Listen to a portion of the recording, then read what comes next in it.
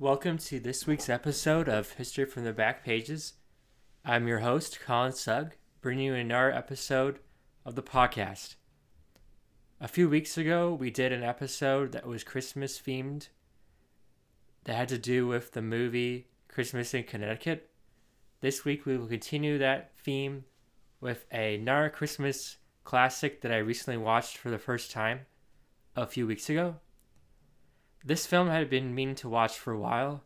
One of my best friends, Alyssa, had recommended this movie. She wanted me to watch it and talk to her about it, which I have not been able to do yet.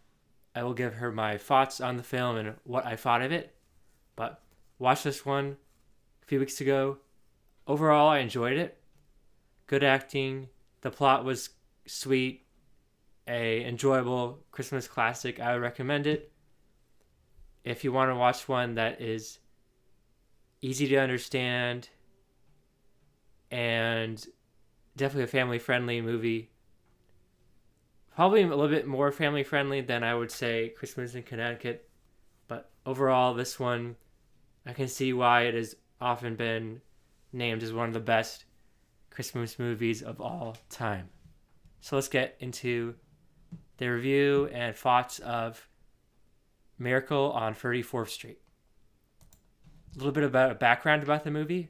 It was shot on location in New York City during the Macy's Thanksgiving Parade. And fun fact, it was filmed live in person during the 1946 parade the year prior. And although the film was set during the Christmas season, the studio head, Darryl Zanuck, demanded that the film be released in May, quote, arguing that more people go to the movies in warmer weather, which I don't know these days if that would be as accurate. There are many Christmas blockbusters that lots of people go to, and it's kind of a tradition for some people to go to the movies near Christmas time. Recently, some big movies have been released in Christmas. Star Wars, they've been releasing the new sequels have been coming out near Christmas time, like The Last Jedi and Rise of Skywalker. They've been coming out near Christmas. And there's a new movie coming out pretty soon near Christmas, the new Spider-Man movie. So a lot of big blockbuster type movies come out and do well during Christmas time. But this movie was released back in 1947, so maybe at the time it was different compared to now in regards to attendance at movie theaters and when they would go to the movies. And also that is closer to the summer too, so I could see how that would make sense for people to go to more movies with children. But Christmas time too could have worked. But let's get back to the movie. One of the biggest stars of the movie, the main character, Doris Walker, played by the excellent Maureen O'Hara. According to legend, she was initially reluctant to take the role, having recently moved back to the States post-war Ireland. And she changed her mind, though, came back from Ireland to the States to be in the film after loving the script. Now for the cast, I'll talk a little bit about some of the characters, and I'll describe the plot, spoiler free, and then end it with my thoughts and did I enjoy it or not. So the cast is first the main character, Doris Walker. She works at Macy's in New York City.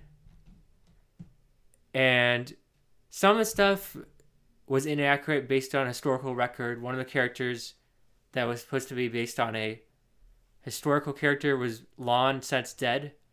But mostly it was pretty accurate to like the period. So Doris Walker was played by Maureen O'Hara. The character Fred Gailey was played by John Payne. Kris Kringle was played by Edmund Gwenn. Gene Lockhart was Henry X. Harper. And finally, another character who was very important was Susan Walker, Doris Walker's daughter, played by the young girl Natalie Wood. And there was also the main villain of the story was the character Granville Sawyer, played by Porter Hall, who was the main villain. So basically the plot of the film is that Doris Walker is in charge of the events at the Macy's Thanksgiving Day Parade, a huge event. And the character, Kris Kringle, who you know as Father Christmas, St. Nicholas, Santa, he is in New York City. That is where he is during the time period. And he plays Santa in the parade when the fake Santa is drunk, of course, during the parade. So Kris Kringle happens to be there. He plays Santa. Then he's so good that he's hired at Macy's to be the Santa there. And overall, a lot of it has to do with him being an unbelievable Santa, Kris Kringle, because he is Santa, and people believing that he's a fraud. Of course, there is no Santa. A lot of court scenes, him trying to be loving with the children and a great man, and people trying to get him in trouble and taken away because he's obviously mentally ill. He's insane because there is no Santa. But enjoyable movie, good acting. There's some fun scenes with. I'm in graduate school to become a clinical mental health counselor, and there was one part where there was a character, the main villain, for me at least, Granville Sawyer. He was a person who would psychologist, so to speak, and he had to test the mental capacity of Kris Kringle. Like, was he insane? Was he mentally ill? And the villain did a psychological evaluation. Kris passed, of course, but Sawyer still wanted him to be locked up in a mental hospital. And overall, the character Granville Sawyer is a big jerk. I did not like that character whatsoever. So, no more spoiling about the movie. I would recommend it. Another last fun fact about it was that I just found this out. It was one of the first full-length black and white films to be made into color. The version I watched was in black and white, but you can watch it in color as well. And it's been remade in a 1994 feature film, and it's been done on Broadway, radio, theater, TV, puppets, and more. It's been definitely a well-known film and well made in different forms of art. So thank you for listening to this, my thoughts and review of the movie Miracle on 34th Street. It's not different than Christmas in Connecticut. They are different films, but both enjoyable classics from the 1940s. So thank you for listening, and see you next time on History from the Back Pages. If you have any more suggestions for future holiday-themed episodes, we'll do a few more before the end of 2021. Let me know.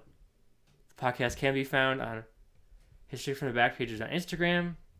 Can be found also on Twitter. Same name, same tagline.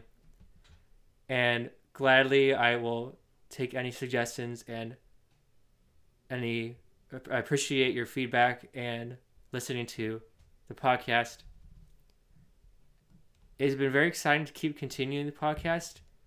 As you know, it started back in July of 2019. Still going strong. Still enjoying making content.